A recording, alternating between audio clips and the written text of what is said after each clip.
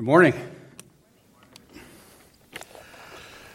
If you're here for the first time, it's just great to have you with us this morning. Thanks for coming. My name is Dave, and I'm the pastor preaching here at Four Oaks. And you know, you may attend other churches that do many things better than us, but you will never attend a church that appreciates your visit more than you being here with us this morning. So thanks for coming if you're a guest.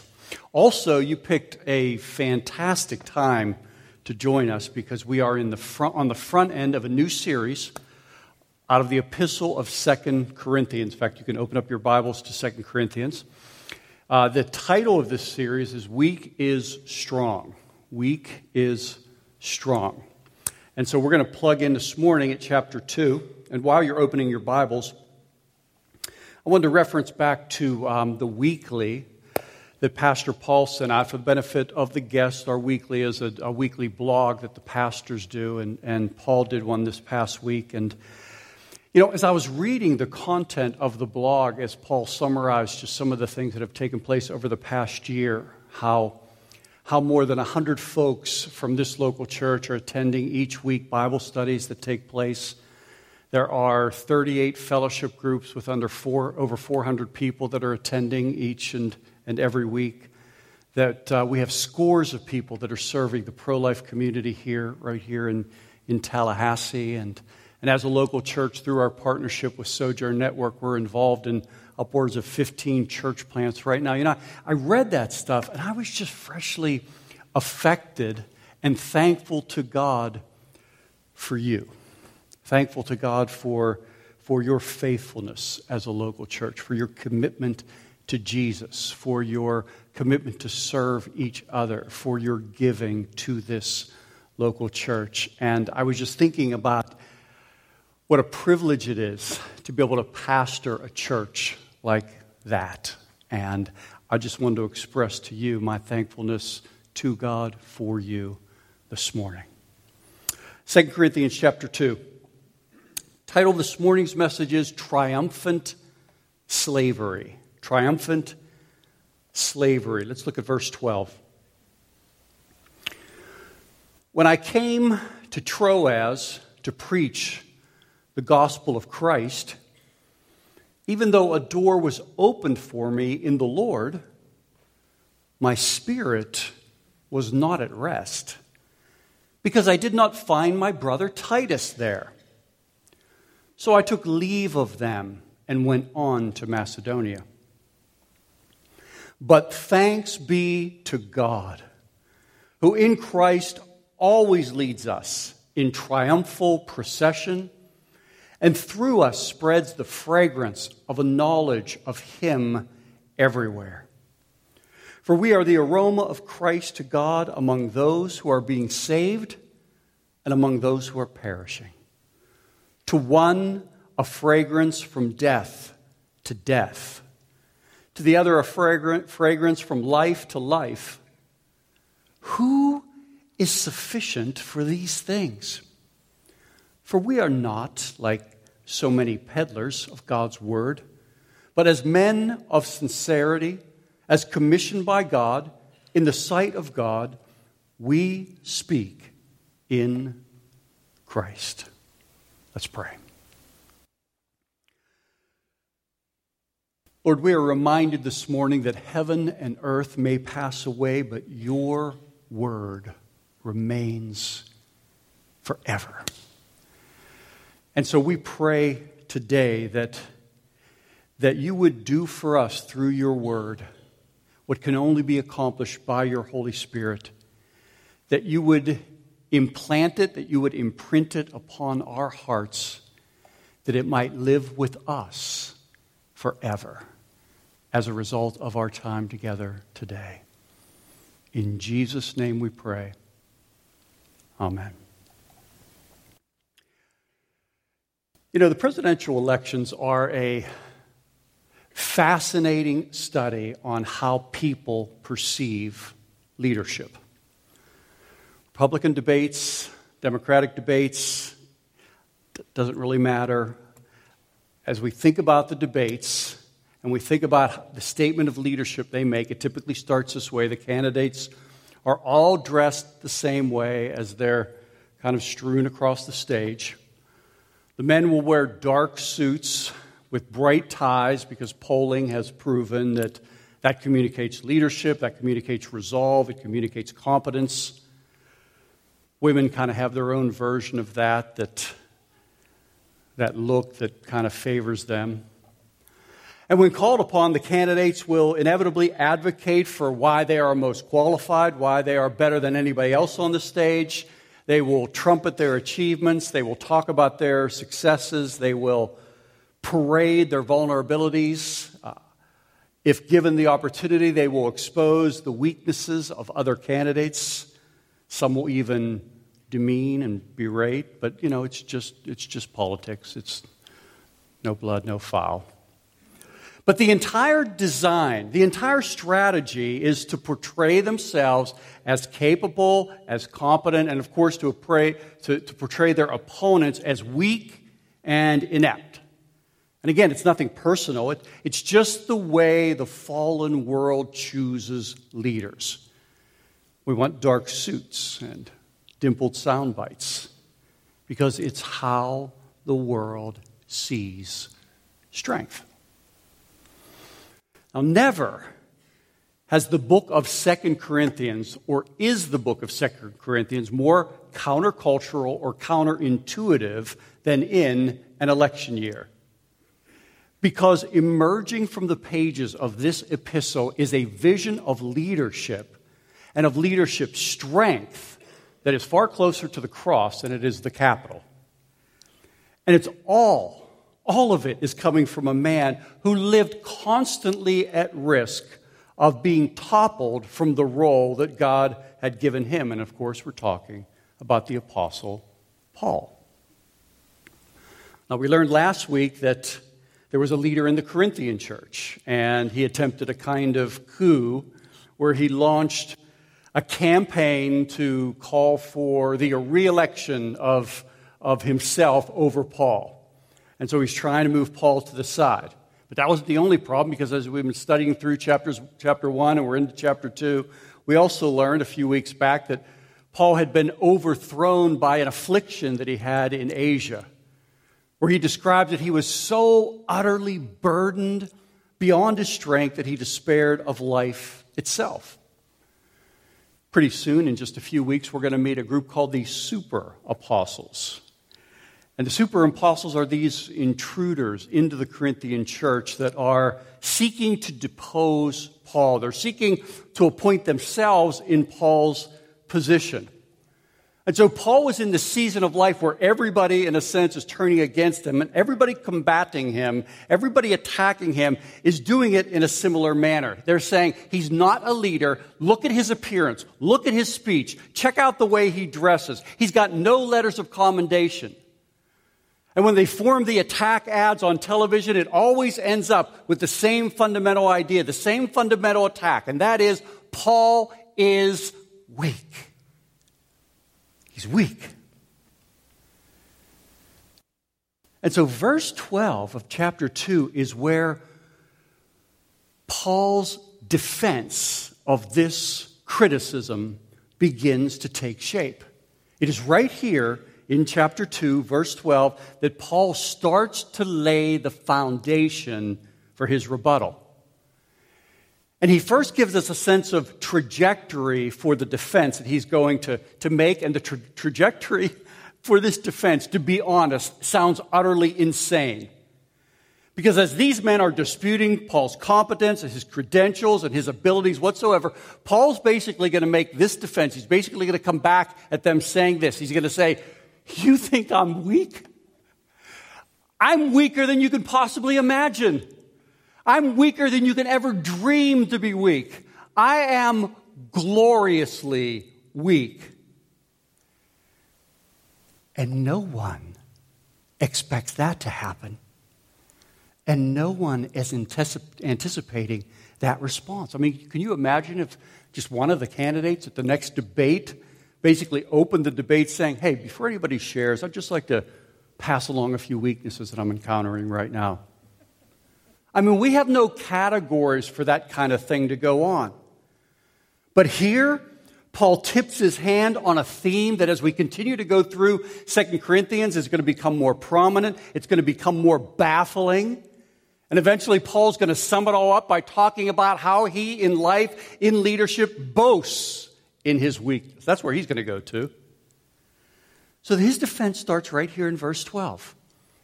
And he's going to make a point in this entire section that could be summarized probably in the best way by saying, and this is what Paul is saying, I'm a broken man who's enslaved to Christ. That's what Paul's saying in this section. You want to put it in a sentence, I'm a broken man who is enslaved by Christ. Now you read this and you think, hang on, Dave, where's that coming from? I don't see that anywhere. All I see is Paul giving this history lesson about Macedonia and Troas and talking about some triumph and whatever that's supposed to mean. Well, let's dig around a little bit and let's see if we can discover how Paul is saying, I'm a broken man who is enslaved in Christ. Look at verse 12 and 13. This message is basically organized. What is the ground of Paul's defense? It's I'm a broken man who's enslaved in Christ. Let's talk about being a broken man first. Verses 12 and 13. When I came to Troas to preach the gospel of Christ, even though a door was opened for me in the Lord, my spirit was not at rest because I did not find my brother Titus there. So I took leave of them and went on to Macedonia. So Paul, right out of the gate, he's talking about Troas and Macedonia. And this is not just some kind of random history lesson. What Paul is doing here that is so utterly unique, so utterly counterintuitive, is that Paul is talking about a time of great weakness for him. Paul had sent Titus to Corinth. He had sent Titus to Corinth to discover what happened as a result of him sending the severe letter. Remember we talked about the severe, the sorrowful letter. Second letter Paul wrote to correct the Corinthians for not responding to the leader that was attacking Paul. That letter has been lost to us in history. But Paul didn't know what had happened after he sent that letter. So he sent Titus to check it out and to find out how it landed on them. Because Paul was burdened. He was worried. He was anxious. Would the Corinthians, this church that he fathered, this church that he loved, this church that he had labored in, would they reject him? Would they betray him? Or were they responding to the Lord? He didn't know. But he knew that having sent Titus there, that Titus in returning would pass back through Troas. And so he went to Troas to intercept him there because he couldn't wait. He didn't want to wait any longer. So he went to Troas, but Titus never showed.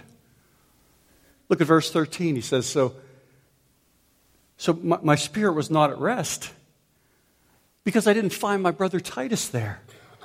So I took leave and went on to Macedonia. So he goes to Troas. He's looking for Titus. He's waiting for Titus. He's anxious about Titus. He's anxious for news about the Corinthians. And Titus never showed. Which basically jacked up the anxiety level on Paul from about a 4 to an 8. To the point where he uses the word restless, which is just another way to say he's anxious. He's in turmoil. He doesn't know what to do. His spirit is turbulent. It's turning over. He doesn't know where to turn. In fact, if you want to understand how preoccupying this became for Paul, just focus on what he says in verse 12 and the last half of verse 13. He basically says, a door was opened for me in the Lord, but I took leave of it, and I went on to Macedonia. Are you serious? That phrase, a door was open, that's one that Paul would occasionally use in his writings. In fact, it's the most frequently used phrase to describe the way that Paul would describe a divinely appointed opportunity by the Spirit of God. So Paul uses it in 1 Corinthians 16, verses 8 and 9. He tells them, I'm going to stay in Ephesus because a door has opened wide for me for the gospel. He tells the Colossians in Colossians chapter 4 to pray for him that a door might open wide for him in the gospel. But here we have Paul, the writer of the majority of the New Testament, the only man in the history of the world that could type in his Facebook bio, been to the third heaven, done that. The only one that has these kind of credentials, but he is too weak to move towards an opportunity that the Spirit of God has thrown open before him. You know what? Let's just tap the brakes a little bit and slow down so we can consider what's really being said here. God opened the door for the gospel to Paul, but he did not walk through. Why? Because he was too anxious. He was unable to put a rope around his fears and pull them in a little bit.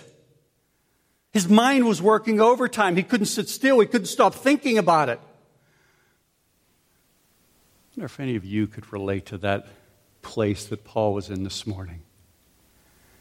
But you know what's one of the most unexpected things about this account, the most unexpected effects of this weakness, is that for Paul, the feeling was so intense, he did what we would think for Paul is the unthinkable. He lost interest in a door that God had opened for him. He had come to a place in that life where he was so frail, so broken, so anxious, that he was limited in his service to God. And what's more, he's honestly telling the Corinthians about it.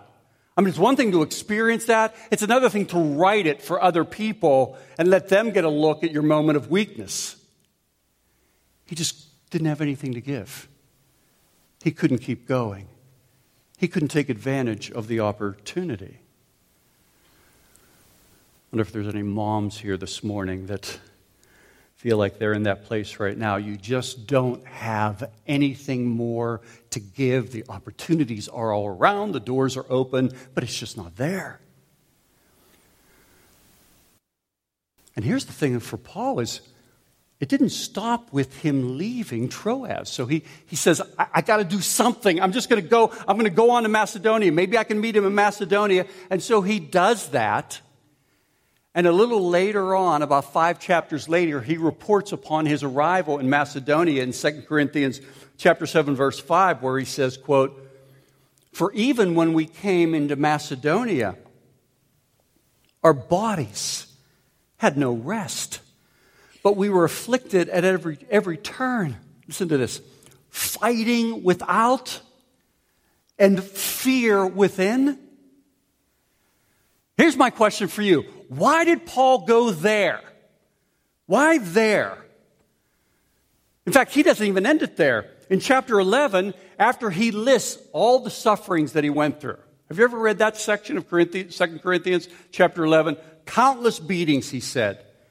He says, here's a little slice of my life. Countless beatings, often near death. 5 times I received the 40 lashes minus 1. 3 times I've been beaten with rods. Once I've been stoned and left for dead. And then as he gets to the end of that section, he says, and apart from all of that, apart from suffering in those ways, he says, there is a daily pressure of anxiety upon me for the churches. Apart from all those beatings I took, there's something that's even worse. There's this thing with anxiety that I have when it comes to the churches. Here's my question for you this morning. Why would Paul want us to know that? Why does Paul want us to know about all of this? You know, sometimes we create a kind of caricature of Paul as kind of a hard-driven, type A leader who's impervious to all the stresses and challenges that he experiences. But that's not how Paul wants us to see him. He wants us to see him the way he is, which is a broken man. He started this whole book in chapter 1 by talking to the Corinthians about a time that he despaired of life. That is such a weighted phrase, despaired of life. Let me ask you a question this morning. Have you ever considered suicide? I don't want to import that into Paul's experience. I'm not immediately assigning that to Paul, but I think part of that experience of considering suicide is that you despair of life.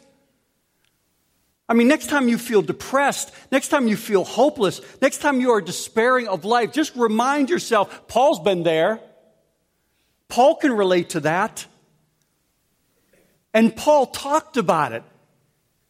It was something that he shared freely, openly. He wasn't fearful for other people to know about it. For you men here that are, kind of reluctant to share about where you struggle, where you might be weak, the difficulties that you have, I want to suggest to you that may not be because you're just a noble soul that doesn't want to burden wife and family and friends with the burdens that you carry. I mean, if you're anything like me, it's just because you're proud. It's just because you, like me, love to parade your strengths and conceal your weaknesses. We don't want to talk. And yet here we have a man, quite a specimen, I want to suggest. And he's under criticism for being weak, and he's responding to that criticism by saying, you think I'm weak? You don't know the half of it. Let me tell you how weak I am. Now, you're going to understand why he's going there, and that's going to unfold even more in the weeks to come. But that's where he's starting, and they don't even get it. They don't even understand. And what I want to remind us of this morning is that it had the same effect upon the Corinthians as it has upon you and me right now, which is that we're thinking like, wow, what security this man must live out of. What an understanding of God he must have. And you know what's absent from this account as I read it? Is nowhere is God stepping into this and saying, in Macedonia, wait a minute, Paul, you don't get how this works. You got no blessing there in Macedonia. If you want to deal with blessing from me, go back to Troas, because may I remind you, you did nothing in Troas. In fact, you had prayed for doors to open. I throw a door open in Troas. It's wide open. You do nothing. And then you come to me talking about your fears and your anxieties as if I'm supposed to respond to that, as if I'm the one who's supposed to resolve all of that problem. No, Paul, it doesn't work that way. You go sit on the bench. No, there's nothing like that. It's more God saying, my child, you are weak and you are worried. Trust me. Oh, and by the way, here's Titus. Everything's fine in Corinth. Now, keep your legs moving. Go back to work. In other words, God supplied for him in his weakness. I spoke to men just a second ago. Let me talk to you this morning if you're here as a leader, a man or a woman, leading within the church, leading outside of the church, wherever. One of the most surprising things about Christian leadership or being a leader and a Christian is how God often takes strong people and pulverizes them to the point that they're weak. In fact, maybe a better way to say that is God takes folks who are dependent upon natural gifts and natural abilities, and he throws at them trials, and he throws at them disappointments and betrayals and delays and defections and depression until they discover that in reality they are weak so that he can make them strong. If someone were to ask me about the biggest surprise that I've had in leadership over the last 29 years, I would respond by saying, I never thought my strengths could become so dangerous and my weaknesses could be so glorious. I never thought my strengths could be so dangerous and my weaknesses so glorious. In other words, I never imagined, in 1,000 years, I could have never imagined that smuggled within the gift of leadership would be a kind of smug self-assurance that my leadership could solve all of my problems. That my leadership could solve my problems with my sin. That my leadership could resolve the challenges that we have with the kids or in relationships or with the church or whatever it might be. That the very strengths I possess could somehow become a carrier for a godless confidence. A godless confidence. Or contrary to that, that nestled within my weakness could be this inexplicable grace that ultimately delivers the power of God to me. And see, that's where Paul's going. He's going to unravel this whole divine irony to us and let us know that the secret of strength is not rooted in our ability. It's rooted actually in our inability. It's not rooted in our ability. It's rooted actually in God's ability, which means we never have to feel the burden of portraying ourselves as the best candidates to be voted for, wearing the right suits and the right ties. No, it's more about being like Paul. It's more about being honest about our brokenness, which is why Paul's defense begins with, I'm a broken man who's enslaved to Christ.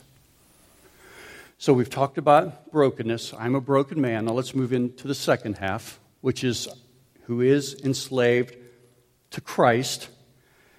And in pursuing that motif, I just want to pay careful attention together to the use of what I think is an astonishing illustration that Paul seizes a hold of to portray his and our brokenness together. In verse 14, he says, but thanks be to God, who in Christ leads us in triumphal procession. Triumphal procession. Now, at first glance, we see that phrase, that sentence, and the passage almost seems to celebrate a triumphant life. You know, the kind of promise that might be used by faith teachers to say that behind your problems today march this train of prosperity if you will just believe. You're in this train of God's blessing if you will just believe. But what we need to understand about this passage is that a triumph, quote unquote, is not a spiritual state. A triumph, as it's used by Paul, was a literal thing. It was a Roman custom where a victorious general would parade through the streets, and the custom was very designated for what happened at each phase. And as part of the phase, the captains, the slaves that were captured during the battle, would be paraded through the streets as well. And the event was called a triumph. And the slaves, those captured, would be paraded through the streets as a sign of their newfound subjection to their new masters. Now, even that, we hear that illustration, we say, well, that works. In other words, Christ is the victor. He leads us, and we are in his armies. We are captains and generals and lieutenants and majors, and we are in procession, walking behind Christ. Not exactly. Not exactly.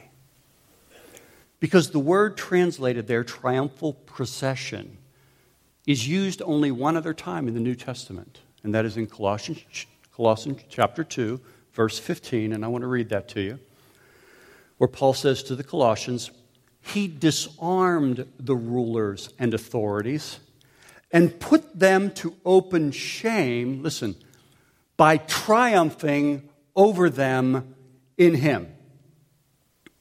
So here, triumphing over them, same word, exact same word. But it clearly means, again in this verse, that the demonic forces who are in the triumph are not the army in the triumph. They are the captives in the triumph. And so Paul is not here portraying his strength as the victorious captain under the Lord Jesus who is leading the triumph. No.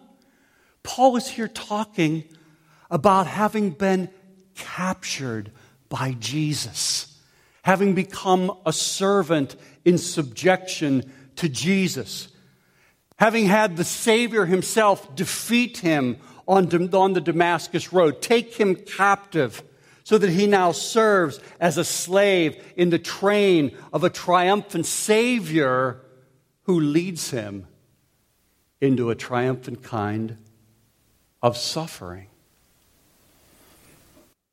See, Paul says, my call is not to dark suits and sound bites about the strengths in my life. It's about having the work of the cross reproduced within me. And so Paul comes right out of the gate talking about his enslavement in Christ, saying, we are slaves called to march in the triumph. That's what we're all about. And again, this is his defense. This is where Paul's defending himself, and he's both trying to push back those who are opposing him and educate the Corinthians at the same time. And so he's saying, Corinthians, you're completely misunderstanding my role. You're completely misunderstanding what leadership is all about. We are slaves called to march in the triumph. But check this out. The march is not some kind of morbid and morose march along the way, because in verse 14 he starts with the words, thanks be to God. Thanks be to God. In other words, this gratitude is not some kind of servile self-loathing about this role he has as a slave in the triumph of Jesus. No, for Paul, this triumph has a specific purpose. That as he's marching behind Jesus as a slave, God's parading him in his weakness, and that weakness uncorks an aroma before God. In fact, let's read about this. Verse 14 through 16, Paul says, quote, thanks be to God, who in Christ Jesus always leads us in triumphal procession, and through us spreads the fragrance of the knowledge of Him everywhere. For we are the aroma of Christ to God among those who are being saved and among those who are perishing. Verse 16. To one, a fragrance from death to death. To the other, a fragrance from life to life. Now, just to continue this visual that Paul is pulling forward of the triumph. In the triumph, the priest would come in first, and the priest would be near the front, and they would be carrying censers filled with incense. So this fragrance would be wafting through the air. And while that was happening and the triumph was going through the streets, the people that were lined up on both sides would be throwing garlands out into the street so that the slaves, those that were captive, would walk over the garlands, and what would break open was this fragrance that would fill the air. And the effect of all of it was that as the slaves trampled, it released an aroma. And so it's almost like God is saying, listen, this is my strategy. Your place in my triumph spreads a fragrance about me. Don't worry about the trampling. The trampling is part of being a slave. The trampling is part of being my servant. And this is Paul's point to the Corinthians as well. Don't worry about the trampling. Your march releases an aroma. Your march releases something that can be obtained and can be released in no other way than you being in that triumph. In fact, Paul's already illustrated this by taking us through just the first two chapters. He said, be it my affliction in Asia, I was so utterly burdened beyond my strength that I despaired of life itself. Be it the man who opposed me in the Corinthian church. Be it the leaders who misrepresent me and undermine me. It doesn't matter. As I march in the triumph, it releases an aroma. And that aroma that Paul later calls the treasure of the gospel. That aroma resides, and Paul's going to use this picture pretty soon, in jars of clay. And to get at the treasure, you must break the jar. And actually, that's the next subpoint under this enslaved to Christ. The first was we are slaves called to march in the triumph. The second is we are slaves that carry a gospel aroma. God says, I put the gospel aroma in you, but your strength corks it. It keeps it corked. People just see you. They don't smell the aroma because you fill the room. They get nothing of me. You're too big. The aroma that Paul is talking about is the gospel fragrance, and God wants to uncork it. But it only comes through brokenness. It only comes through weakness. You say this morning, but God, I was running so strong before this happened. I was running so strong before this illness. Or I was running so strong before this one person came into my life, this one situation, this one circumstance that will not be resolved. God says, no, I get it. I put him there. No, I understand. I'm allowing that to happen because it's not about your strength. It's about my fragrance. It's not about your strength. It's about my aroma. I'm breaking the jar to uncork the aroma. You say, God, I never thought that this season would be like this. I never thought this season would be so hard. I feel like I've lost my strength. God says, you have lost your strength. I'm breaking the jar to release the aroma. It's how I'm getting at the work that I want to do through you and in you. But first, you need to walk the triumph. Walk the triumph. Walk it out. Because there's an aroma I want to release in your life. Again, that aroma, in fact, we don't need to just fill that with any meaning. Paul basically defines the aroma in verse 14. Thanks be to God, who in Christ always leads us in triumphal procession, and through us spreads, this is the aroma, the fragrance of the knowledge of Him. That's the aroma. The fragrance of the knowledge of Him. And that spreads as we are broken. I mean, go figure. See, that's where Paul's going. Paul's not just saying, you know what, God just has his own way of doing things, and if he gets some kick out of breaking you, he just likes his people to feel puny, to feel like they're insignificant, to feel like they're powerless. He wants to always make sure that we know that we're human and he's divine, and he's going to do anything he can to keep you in your place. No, Paul's saying, no, it's more beautiful than that. It's more eternal than that. Your breaking results in the aroma being released.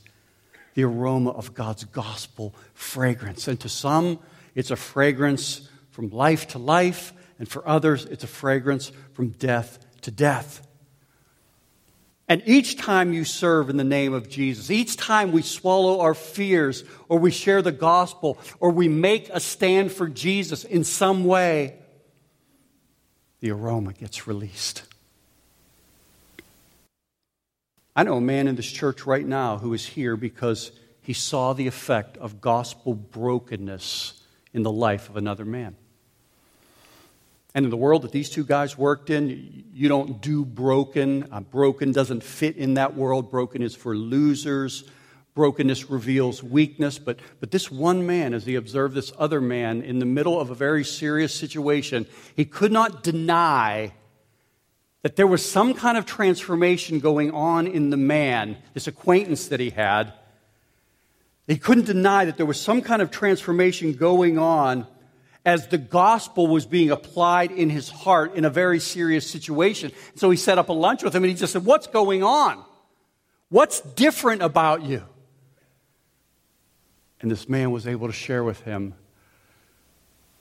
I march into triumph.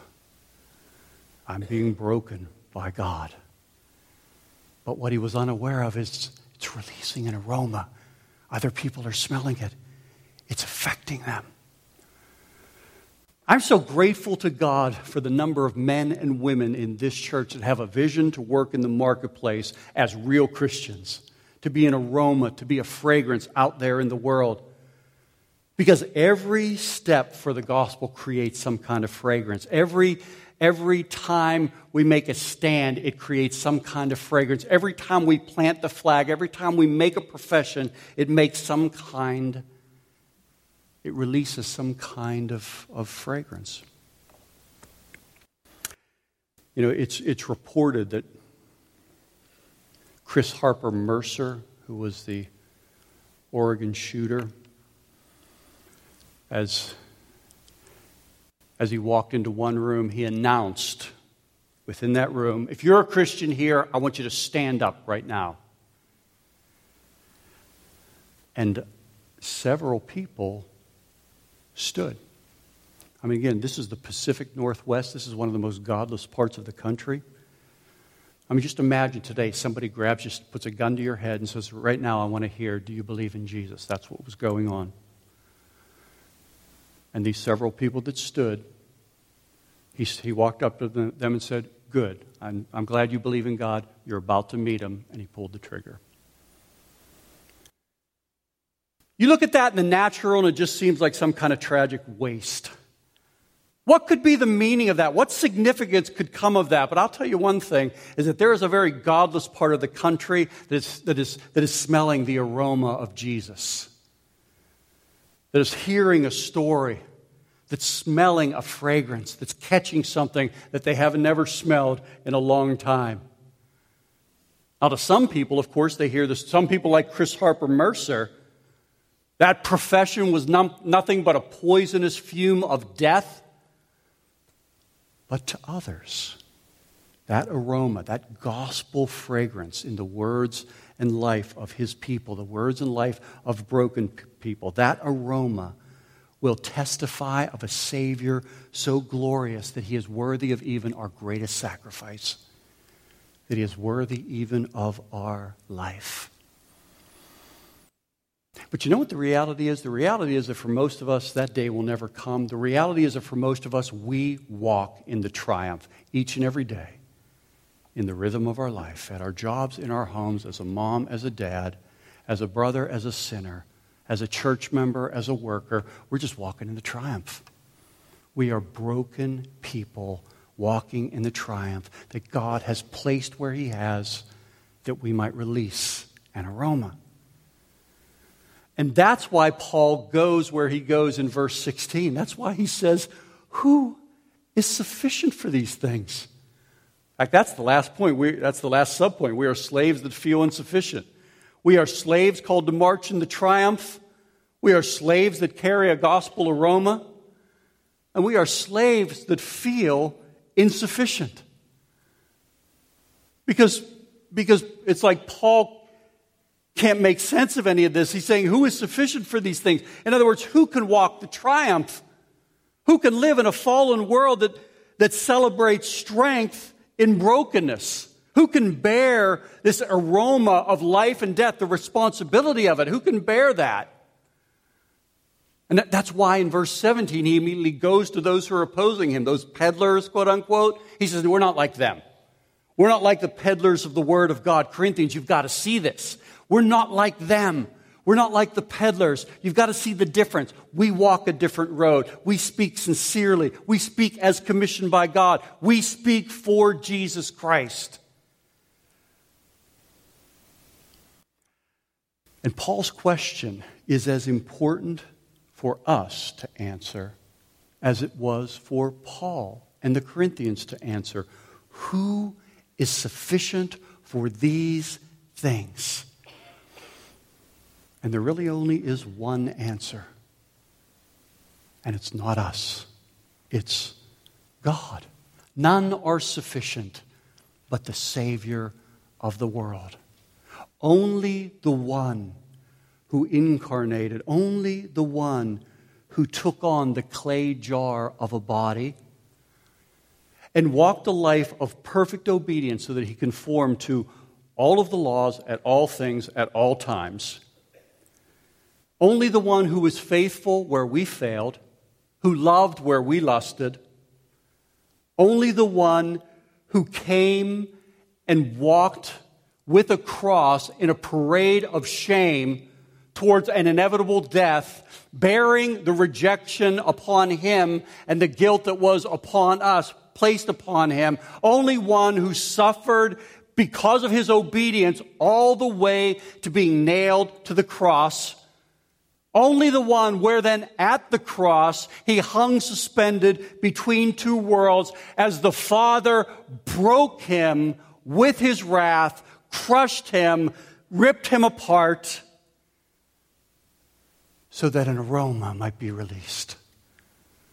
an aroma of salvation that reaches all the way through the years. And we smell it here this morning. The aroma of life. And somehow, amazingly, somehow, indescribably, our weakness, the triumph that we walk in each and every day, becomes a place of strength. I mean, go figure. How does that work? It's astounding. And here's the thing. In chapter 2, in this section that we just studied this morning, Paul has only begun to talk about the mystery of weakness. The Corinthians have no idea of what's to hit them in the chapters to come. We have no idea what's coming at us about weakness in the chapters to come. Paul was ultimately going to dazzle them with this mystery of weakness by informing them that weakness results not simply in strength, but weakness results in power. That there's only one way that the power of God comes, and it's the power of God working through the grace of God through the weakness of men and women. That strength is not seen in debates, in dark suits, and dimpled sound bites that come and roll off the tongue. But it's often seen in the darkest moments of one's life. And if you're wondering, how in the world is Paul going to get there?